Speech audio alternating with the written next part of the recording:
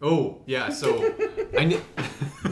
I need to apologize to the Mary Seat of Wisdom community. Father Derek and I lied. I don't lie. You lie. Okay, I lied. So the last shout out that we did yesterday or on Tuesday talked about Grace Witry, one of our stellar, incredible parishioners. We said that she was moving to Atchison, Kansas. You said she was moving to Atchison, Yeah, because Kansas. Helen McGalley told me that she was, but she's not. So good. She texted me saying, I listened to your podcast and just FYI, I'm not moving.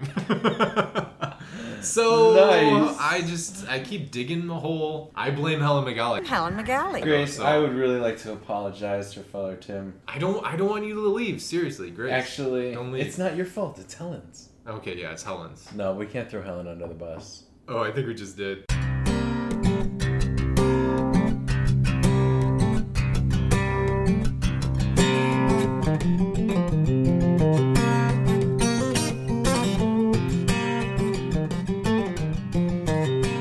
Ready to get pumped? Let's do it. What are we talking about? Ready to get swole? Or you want to just like Do you just want to ease dive into in? it? Do you want to ease into it? Do you want to banter? We were bantering right now. Someone told me that last podcast we bantered the perfect amount of time. There was a perfect ratio of bantering / like content. Hey, Mary Cedars. This is Father Tim. I'm with Father Derek, pastor of Mary Seat of Wisdom Parish. Today is a great day. We are recording this on the feast of Saint Mary Magdalene, which is a great feast day. And Father Derek gave a great homily this morning about, which I didn't know. I didn't know that Pope Francis elevated this to the feast day. Do you want to explain that just really quickly, briefly? I don't know the why, but Andy, our seminarian, It's Seminarian Andy. he told me, I thought it was a feast in the iBreviary app where we do our prayers, priest prayers. Oh, yeah. It says feast, and then I looked at the missal, it said memorial, and I was like, what's the deal here? And Andy said, 2 years ago, Pope Francis elevated it from a memorial to a feast, just giving it higher solemnity. And so, like, a feast is between them, just a memorial or a recognition, and like a solemnity, which is a high holy day. Mm-hmm. So usually feasts and solemnities, I try to eat ice cream as much as I can. I mean, I like to celebrate, like to do something celebratory.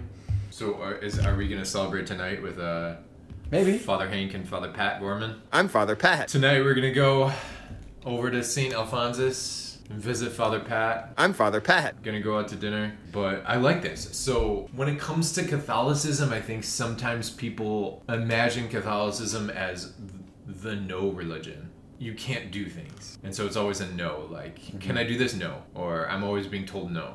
But that this is like to reverse that around and realize, like, the church is calling us to celebrate a lot. The church is calling us to party a lot. Yeah, you like that. That's why you're Catholic. Hey-o. We're giving like due attention to the saint by putting the saint in context or in relation to what God did in their lives, not being like, hey, look at this awesome person and how they were able to get to heaven. Yeah. Versus, hey, look at how God helped this person to cooperate with the grace of the Holy Spirit, and now they're interceding for us forever in heaven. The church wants you to remember a particular saint when usually a saint is celebrated either their death day or their canonization day or their birthday. Because there's something to rejoice over. So today, St. Mary Magdalene, we're rejoicing in the fact that I think part of it is Mary Magdalene was a very public sinner. People knew what she did. And yet Christ embraces her. She's the first one to see Jesus risen from the dead.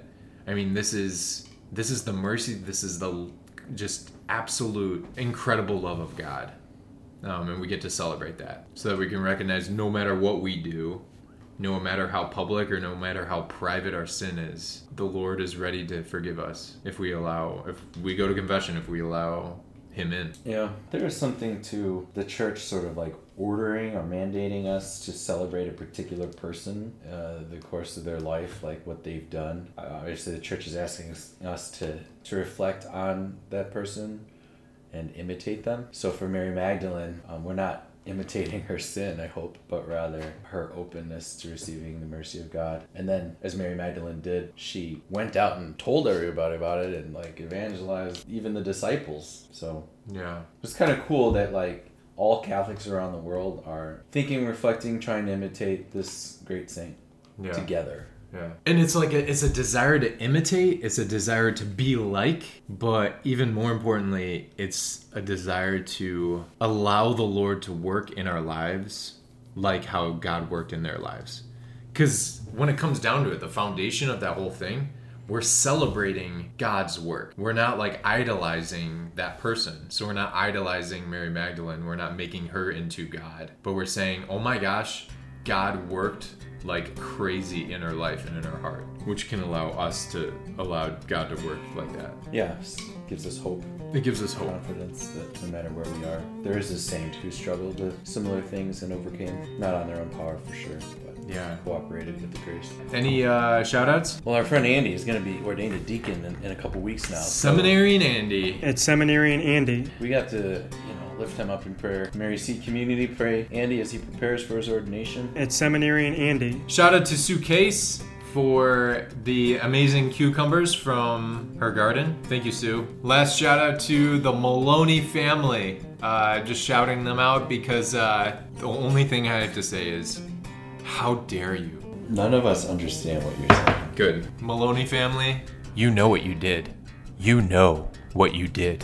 Mary Seat Quarantined is a Mary Seat of Wisdom dynamic original podcast.